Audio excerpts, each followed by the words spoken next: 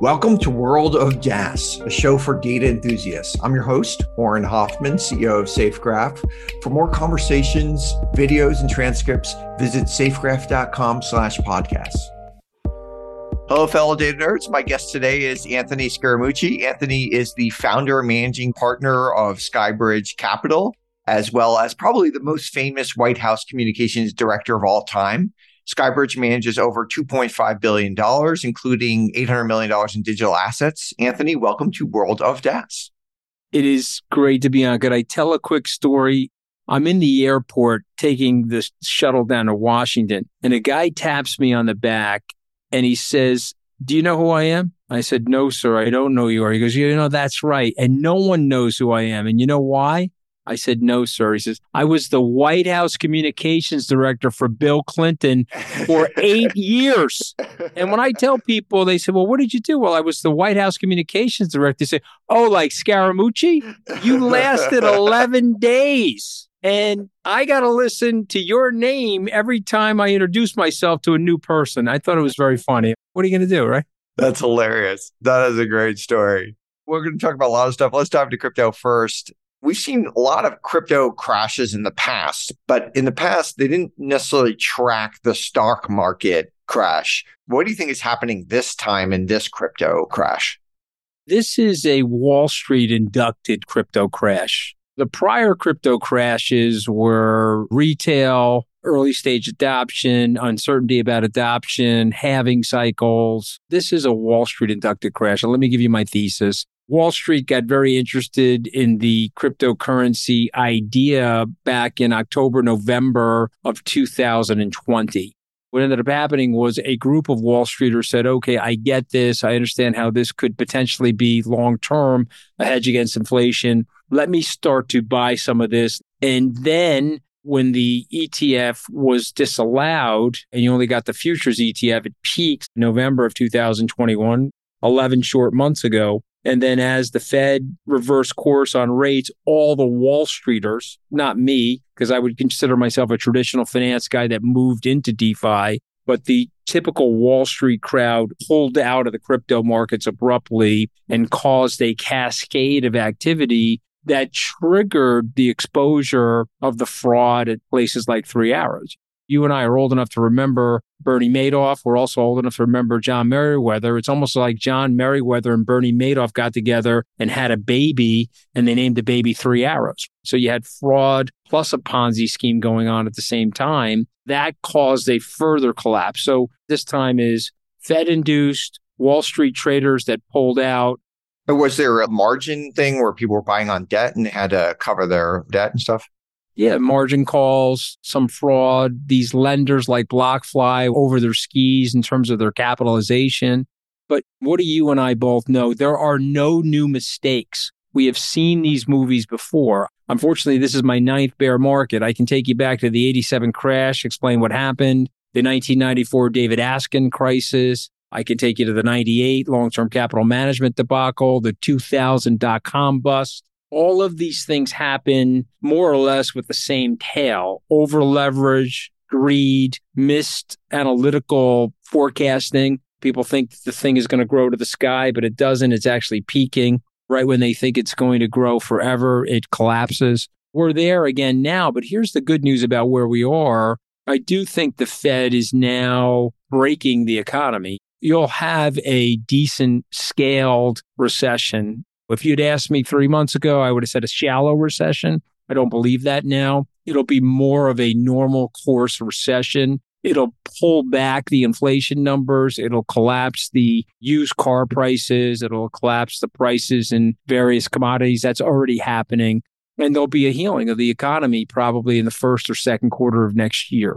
You have to gut it out. If you're a smart long-term investor, you gut it out. We're getting hotter than expected inflation numbers right now. But I think by the end of the year into the first quarter, that stuff will cool off. Going back to crypto, it's estimated that only about 5% of Bitcoin are held by institutional investors.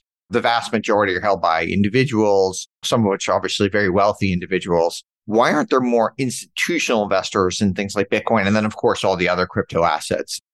I think it's regulatory clarity. There's the uncertainty about regulation. tell me what is a commodity and tell me what is a security. And most of the institutions don't know the answer to that. And we're waiting for either the SEC, the CFTC, or our members of Congress to opine about what that is. If you're asking me to guess, it looks like Ethereum and Bitcoin will fall into the commodities bucket. That seems to be the indication from these regulators. If that's the case, I think that's very good for Ethereum and Bitcoin. Why is that good? Because they would fall into the CFTC, a less burdensome regulatory regime Than the SEC or something. Yes. So the commodities futures trading, commodities are typically raw materials and they're typically bought by producers of finished goods, the result of which the CFTC takes a position. Those are professionals. And so there's a little bit lighter touch regulation. Is it ultimately a fight like the CFTC wants to oversee it, the SEC wants to oversee it, and then they fight? Yeah. Who adjudicates that battle? Congress. Oh, so Congress has to basically say you win it or you win it. Or the agencies agree to a compromise. And so I think it's some combination of those two things are happening right now. The agencies are saying we're going to cede Ethereum and Bitcoin to the CFTC. Everything else is going to go to the SEC. But now the Congress, there's something called the Stabenow bill, which I don't know if it gets passed in this lame duck session of the Congress or not. Some people in Washington think it will be. I'm always skeptical of what happens in Washington because they always delay things. But if it does get passed, then that would be the definitive decree. Those two cryptocurrencies go into the commodities bucket. The rest go into the tokenized securities bucket.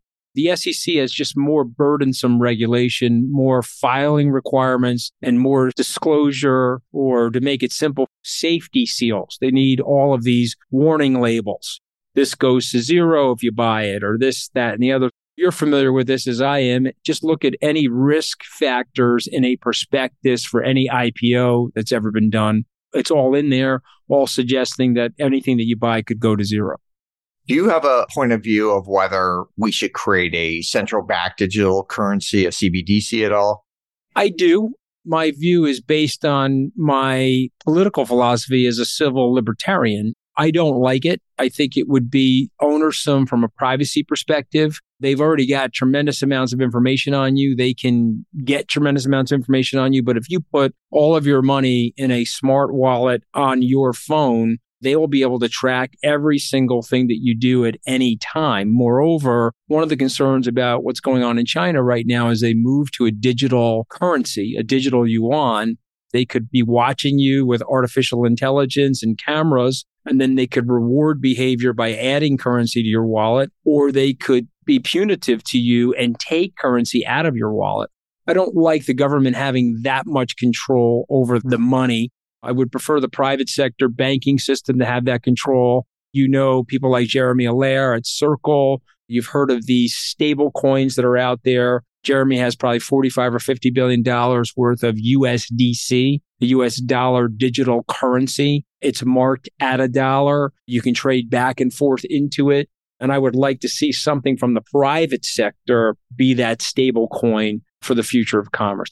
And just regulate it like you have to make sure that you have 90% in the bank or whatever it is. Yeah. You have to make sure it's well capitalized, well reserved. Just like a money market would be. Just like a money market would be. Yes.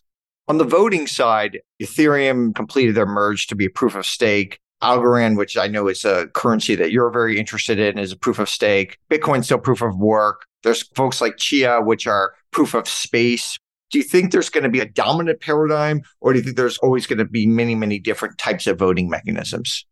I want to take you back to Betamax. You remember VHS and Betamax? Of course. Or you remember the fight between Blu-ray and UHD, right? One technology takes over from the other, or the MS-DOS, Microsoft's digital operating system, versus the operating system of Apple. The space is big enough where there could be a lot of different concepts to validate transactions, but I ultimately believe proof of stake is going to be the VHS, or the Blu-ray will be the standardized protocol.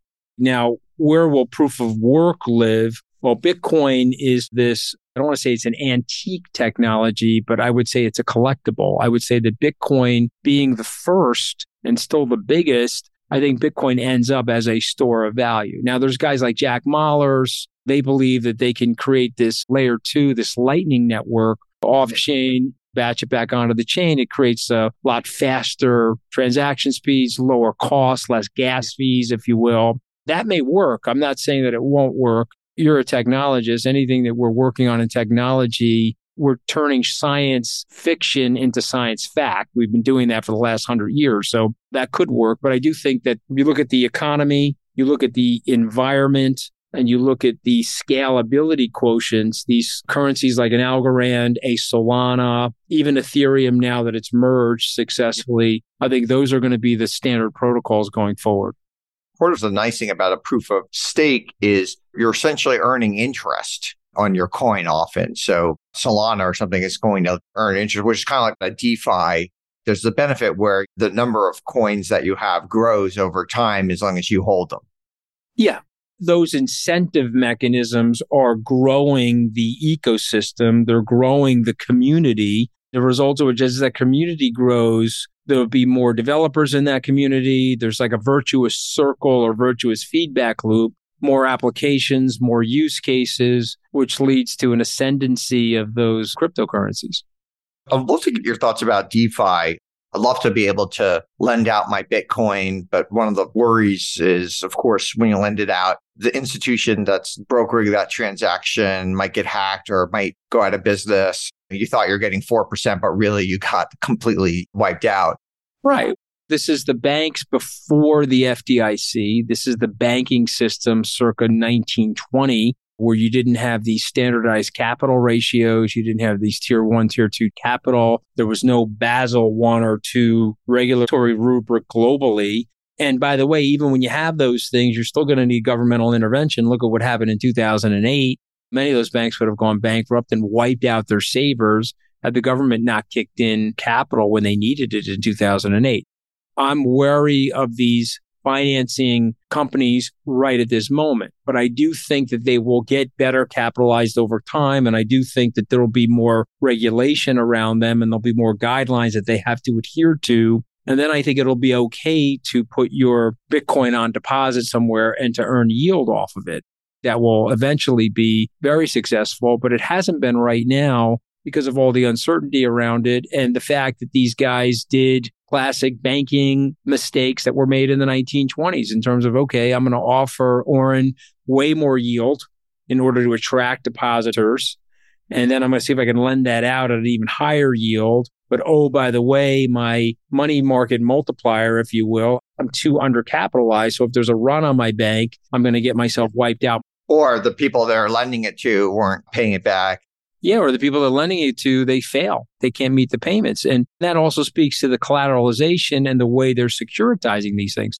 So this is a nascent industry. We don't lend out our Bitcoin. We're completely unlevered in our cryptocurrency portfolios, which I think has helped us. Now, we have the best performing long-only cryptocurrency fund this year. It's down 60. So I'm not patting myself on the back, but other stuff's down 80. Why? It's levered, or they're overly concentrated, or they're indexed. I'll give you an example. If you bought the index on January 1st of 2022, you got damaged because Luna, the Terra Luna project, was the 7th largest capitalized project according to CoinGecko.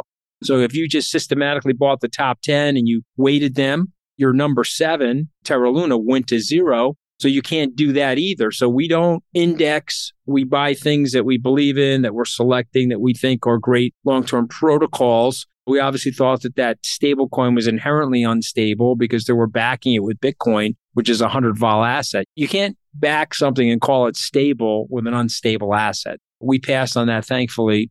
But this also speaks to the nascent nature of this business. We're in the Wild West. We're in covered wagons. We're heading west in search of silver and gold and other great assets. There'll be ghost chains. The same way we set up shop in 1841 alongside of a river in Idaho, and we thought there'd be silver and gold in that river. We had a store and we had a hotel and a bar, but there was no gold. And so people left, and that little enclave, if you will, became a ghost town. Of the 20,000 chains that are out there, Many of those chains will not pick up the volume. They won't pick up the community, the applications, the use cases, and they'll be just like those towns where there was no silver. That's happening, and it will continue to happen.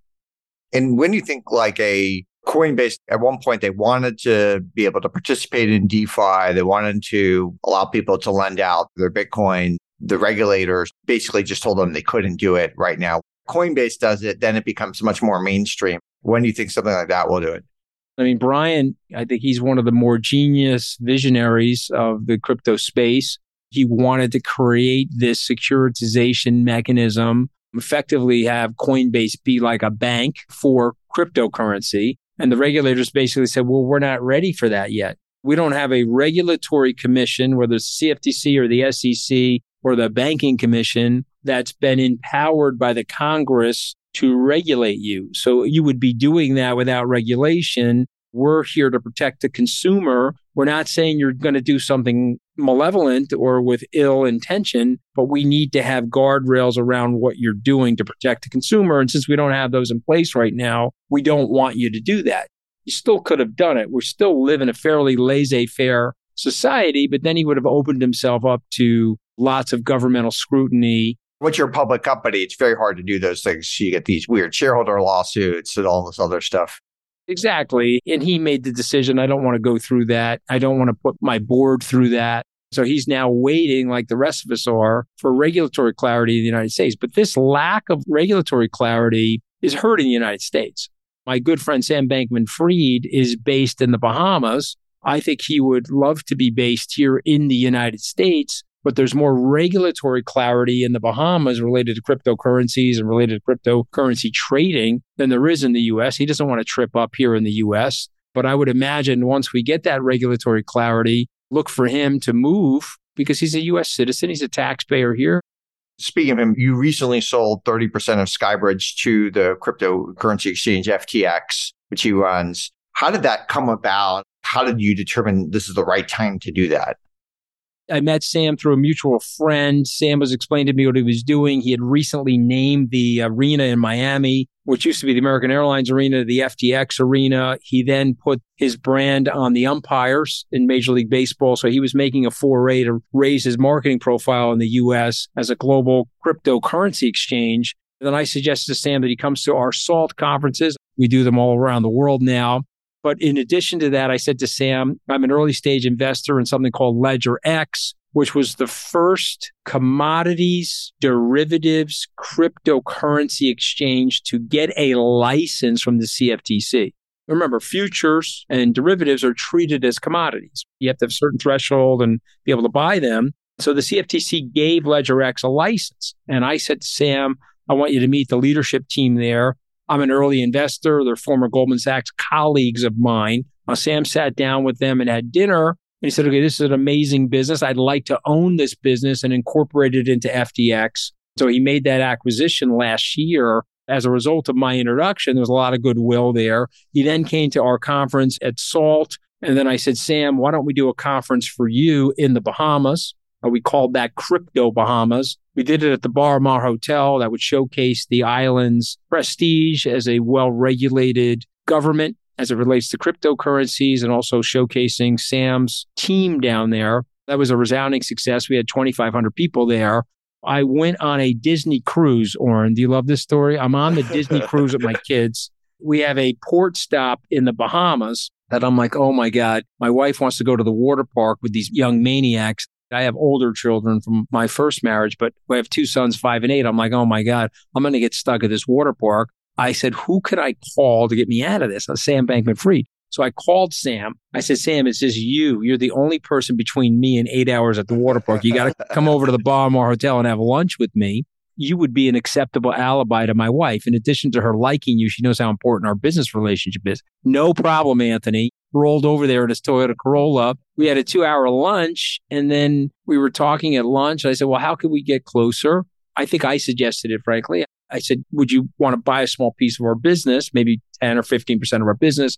He said, well, I'd like to buy more of it. If I'm going to do something, I want to be bigger as opposed to lesser. We gave him the opportunity to buy 30% of the business. It was basically about $150 million valuation. We purchased cryptocurrencies, put them on our balance sheet as a show of directionally where we all are. So I didn't sell one share. We just issued shares to him. He has the right to buy the remaining shares at a $250 million valuation in a couple of years. And I've been working very closely with him. We're helping him raise money for his round right now. He's out there raising $1 billion, about a half of which has been committed so far at the current valuation, the last valuation that he had. So he has this extraordinarily profitable, fast-growing company.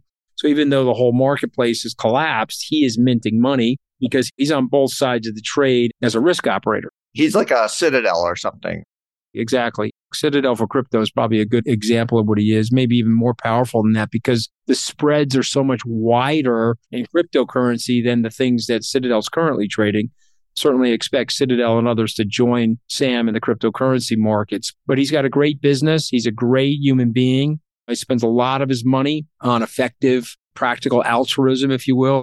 He's a genius and he's a lot of fun to work with. He's a contemporary of my 30-year-old son. So for me, it's a good cross-generational relationship. And that's how it came about. But I think there's a lesson here for your podcast listeners. Brainstorm and be open to big ideas. You're talking to somebody that was in the typewriter business. What do I mean by that? I had a fund of funds. When you and I first met, I think I came to one of your first conferences. Fund of funds is a nice business, but it's a typewriter business in terms of where the world is going. It would be like me telling you I'm in the horse and buggy business.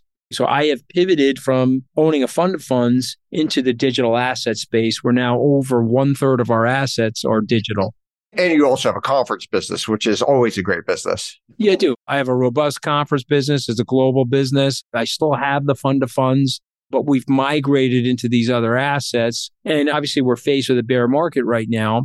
But if you have a long-term belief in cryptocurrency, it is a delayering mechanism for the economy. If you and I can walk into that restaurant and pay the waiter from a smart wallet, and it's a transaction between us and them, and we've now bypassed Visa, MasterCard, and American Express, and we saved the 3.5% load of doing business through them, that has a wonderful economically efficient effect on the economy. And so I predict we'll have more peer-to-peer transactions, taking out middlemen and women throughout our economic society. That will lead to disinflationary pressure, more growth, and more economic efficiency.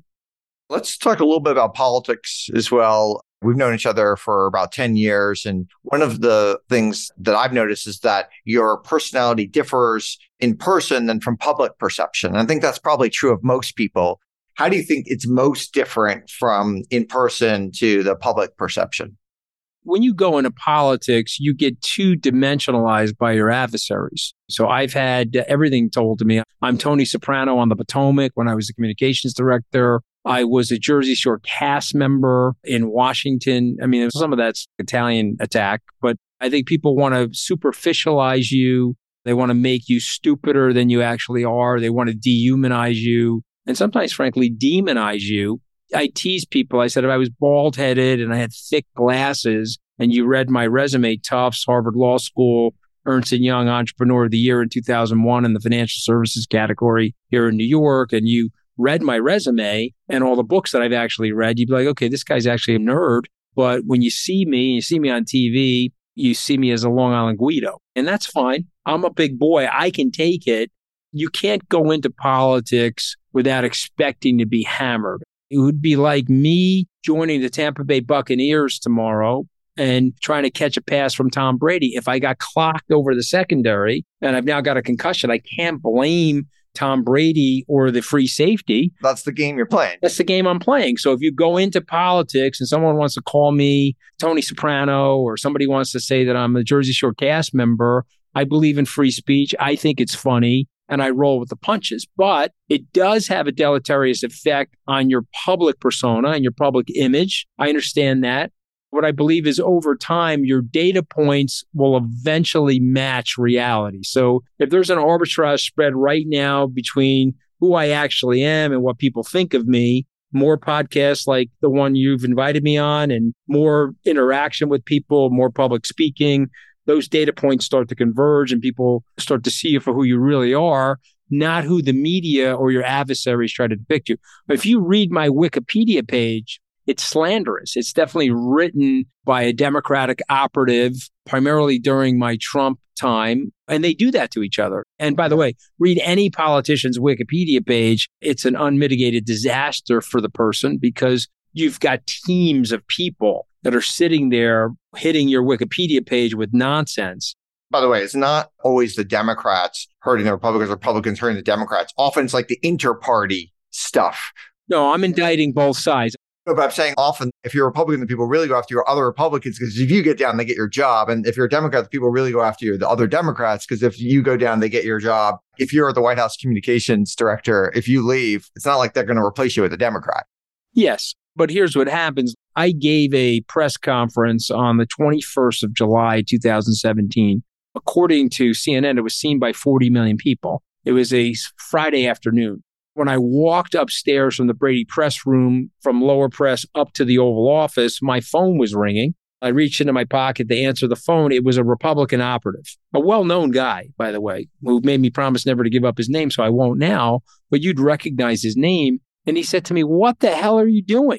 I said, "What do you mean?" He goes, "That was a terrible press conference." I said, "Really? I thought it went pretty well." He says, "No, you can't talk like that from the White House. You can't tell the truth to the American people from the White House. You can't just do that. We're allergic to the truth here in Washington." I've got staffers in the House and staffers in the Senate calling me saying, "What do you got on this guy? Let's get him out of here." And lo and behold, 10 short days later, I was blown from the White House into Pennsylvania Avenue. So that's life in politics in America today. America right now, for whatever reason, we're electing political leaders that really don't want to tell the American people the truth. We're electing political leaders that are very tribal. They're more focused on preserving their political capital and their political power than they are in actually serving the American people. That fever will break. That's one of the great things about our country. You can go through the 246-year history of the country. We've had moments like this before in our past, and that fever will break. There'll be a smarter, more entrepreneurial, policy-leaning group of people that will come to power. I know people are fatalistic and they're cynical about our political process, but I'm telling you, like the economy, we go through economic cycles of self-serving jackasses to public servants. We do go through that wave, and I believe that this next generation of public servants are going to be better than the baby boomer generation, which has failed the country abysmally. They racked up $27 trillion of debt. They've mishandled the Federal Reserve. They've overpromised the American people and are consistently under-delivering. So I do think that will change. Your name, Scaramucci, is now known also as a unit of time, which I think is kind of cool. It's kind of like the volt or the watt, like as a unit of energy. What's it like to be synonymous with the unit of time? I lean into it. I sort of love it. Just as long as people tell me that it's 11 days, when they tell me it's 10, it hurts my feelings because they're taking off 10%. Yeah, you're taking off 9.1% of my federal career. I mean, that's a big number. Let's just go over it. I got hired on the 21st of July, got my ass fired on the 31st. Count the days. If you worked a full day on the 21st and you worked a full day on the 31st, is 11 days. Even President Trump, in sparring with me on Twitter, acknowledged that it was 11 days. I'm sure somebody wrote that for him, but yeah, it's all good, man. It's all good. To me, one of the things that I really like about you is you have the ability to change your mind. That does seem today really hard to do for most people in politics. Why is that so tough? It's the flip-flopping. The sandals are thrown at each other, and people think that if you change your mind that you're unprincipled or you're a hypocrite. But I think John Maynard Keynes said it best: when the facts change, the smartest people change their opinion. I like the Republican Party generally. I don't like the MAGA wing of the Republican Party. I like the Democratic Party generally. I don't like the radical left side of the Democratic Party. I think they're killing people. I mean, look what they did to Andrew Cuomo here in New York State as an example. I want to get away from the radicalism, and I want to get away from left and right and focus on right or wrong. So I have no problem speaking my mind. It's probably cost me some business. It's probably tainted my public visage, if you will, as a result of having opinions. But I love the country. And I think it's important for people that are business leaders or entrepreneurs to speak out about what's going on, even if it has some business consequence. You know, I have friends of mine saying, keep a low profile, blah, blah, blah. Well, if you keep a low profile, nothing's going to change ever. You're an agent for change, which is why I have such enormous professional respect for you. But I want to be an agent for change. I want to be an agent for kindness, an agent for goodness. I don't like the bullying going on in the political system right now. One of the events, you founded the SALT Conference, it's probably the best known investor conference. What are some non-obvious keys to having a successful event? If you're just giving advice to an event planner. It's probably obvious, but I'll say it anyway. Have good food. Really? You think that's important? I do. I think it's important. You know, Jews and Italians have good food. I mean, who's kidding who? Okay. Have good food. And by the way, you have great food at your events. If you chintz out on things like that, it's noticeable. You got to spend the money on that. And by the way, if you're having entertainment, meaning cocktail, you got to have top shelf booze or top shelf wine. It sends a message to people. I have a broken window theory of the conference business. You got to fix all the petite crimes in the society because that'll send a message to everybody culturally that we're not taking any BS. But I have that same broken windows theory about conferencing. We got to make sure that there's good lighting. You got to make sure the seats are well spaced and there's ample opportunity for networking, at least a decent swag bag. It doesn't have to be an Oscar swag bag, but it has to be a decent swag bag. But I think the most important thing I would tell somebody that's running an event is think about three things always when you're running an event. Are the people going to learn something from the event? Usually busy people want to learn something when they go to an event. Number two, are they going to meet people, he or she, that are going to help their businesses because they want to network an event? And the last thing, and this is something you understand intuitively, but some people don't, are they going to have fun at the event? If I'm going to meet people, learn something, and have a good time, those are the three secret ingredients of a great event.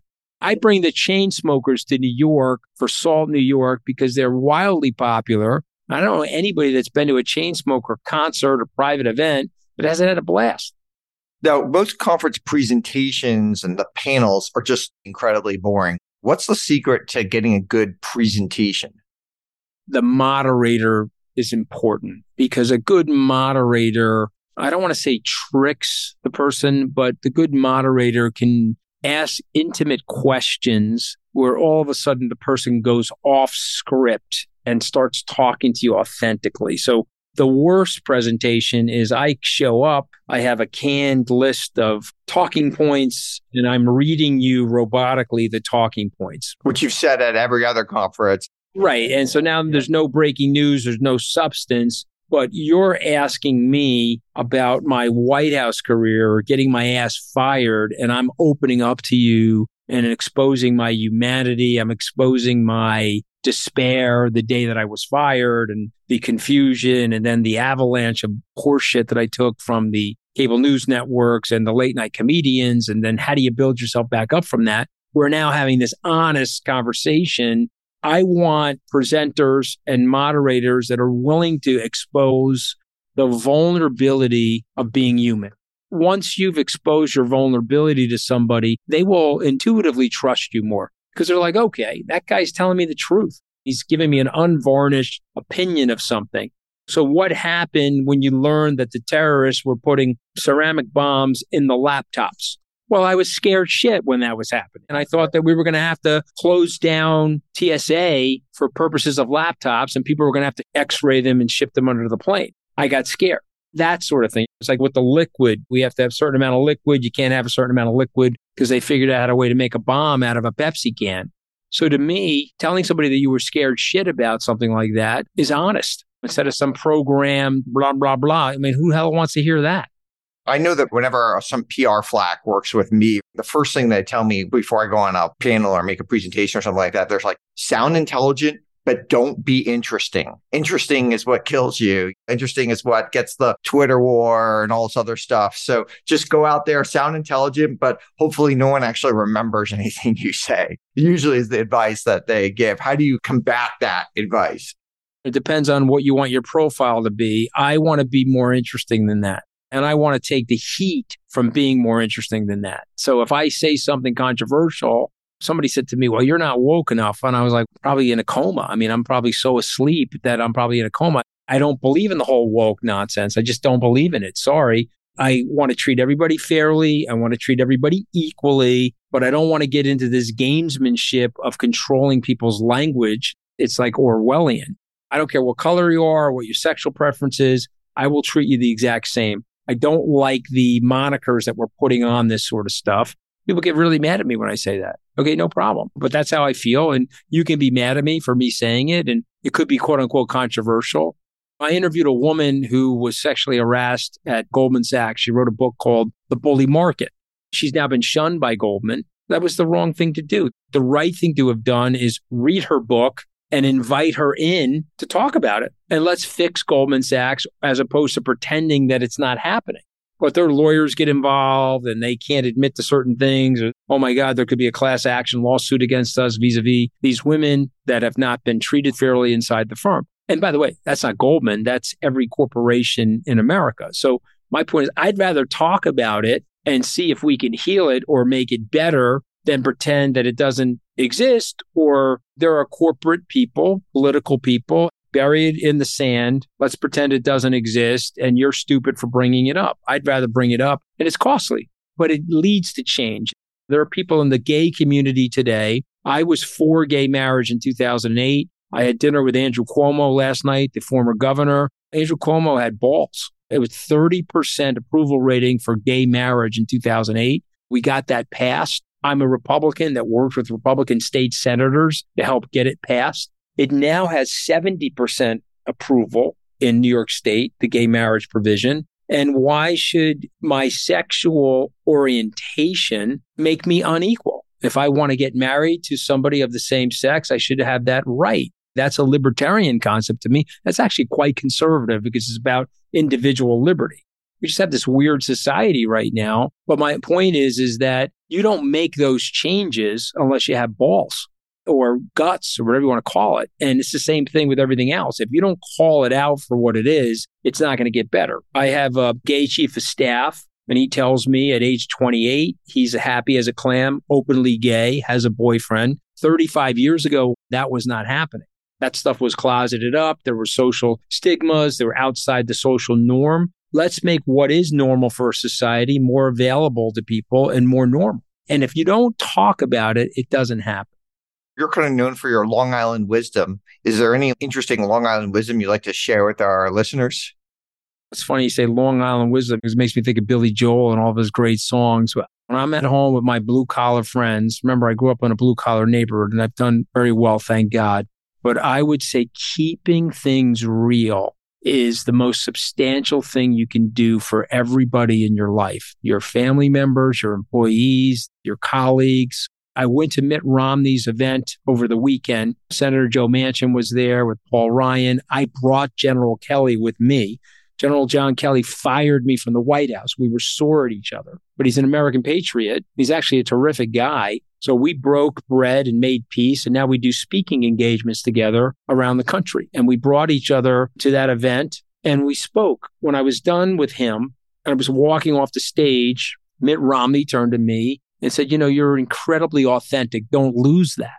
That's Long Island wisdom. Just be yourself and get comfortable in your own skin. You don't have to be anybody else. There's something fun and unique to being yourself. Even if it causes some volatility, it's better to cause some volatility and break some china than just be a dull, boring, inside the mainstream person. That's my advice. I love that. Last question we ask all of our guests. What conventional wisdom or advice do you think is generally bad advice? I would say market sentiment and short-termism in the markets is, to me, quite conventional, and I think it's very negative. Everybody is a long-term investor until they have short-term losses. And when they have short-term losses, they overreact to the situation. And so when things are going poorly for whatever reason, people hit the eject button too quickly. I think that's very conventional. And I think people have to recognize as an entrepreneur, a venture capitalist, or in a business, you have to gut it out. You have to see things to the other side. 14 short years ago, there were two ex-Goldman people in my office, and they told me to shut down Skybridge. And I said, well, excuse me, why should I shut down Skybridge? Well, you have $300 million under management. You have heavy redemptions because you're not doing well. It's a global financial crisis. You're going to go to $200 million, and you should shut down Skybridge and go work for somebody. I said, well, okay, I appreciate the advice. I didn't shut down Skybridge. I bought Citibank's fund of funds. I merged it into Skybridge, and I started the SALT conference. And if I shut down Skybridge, I wouldn't have done those things. we're having a difficult time right now. If I shut down Skybridge, I wouldn't be teamed up with Sam Bankman-Fried and what arguably could end up as the Amazon of cryptocurrency brokerage. It could be the supermarket for cryptocurrencies over the next 20 years. My point is you have to stay in the game. And I think that's pretty unconventional. Most people cut and run. All right, this is great. Thank you, Anthony Scaramucci, for joining us on World of DaaS. I know you tweet at Scaramucci, and I encourage our listeners to engage with you there. This has been awesome. Thank you so much. You're the best, man. Hopefully I'll see you in person, face to face soon. Thanks for listening. If you enjoyed the show, consider rating this podcast and leaving a review. For more World of DaaS, and DaaS is DAAS, you can subscribe on Spotify or Apple Podcasts or anywhere you get your podcasts. And also check out YouTube for videos. You can find me at Twitter at Auren, that's AUREN, Auren, and we'd love to hear from you.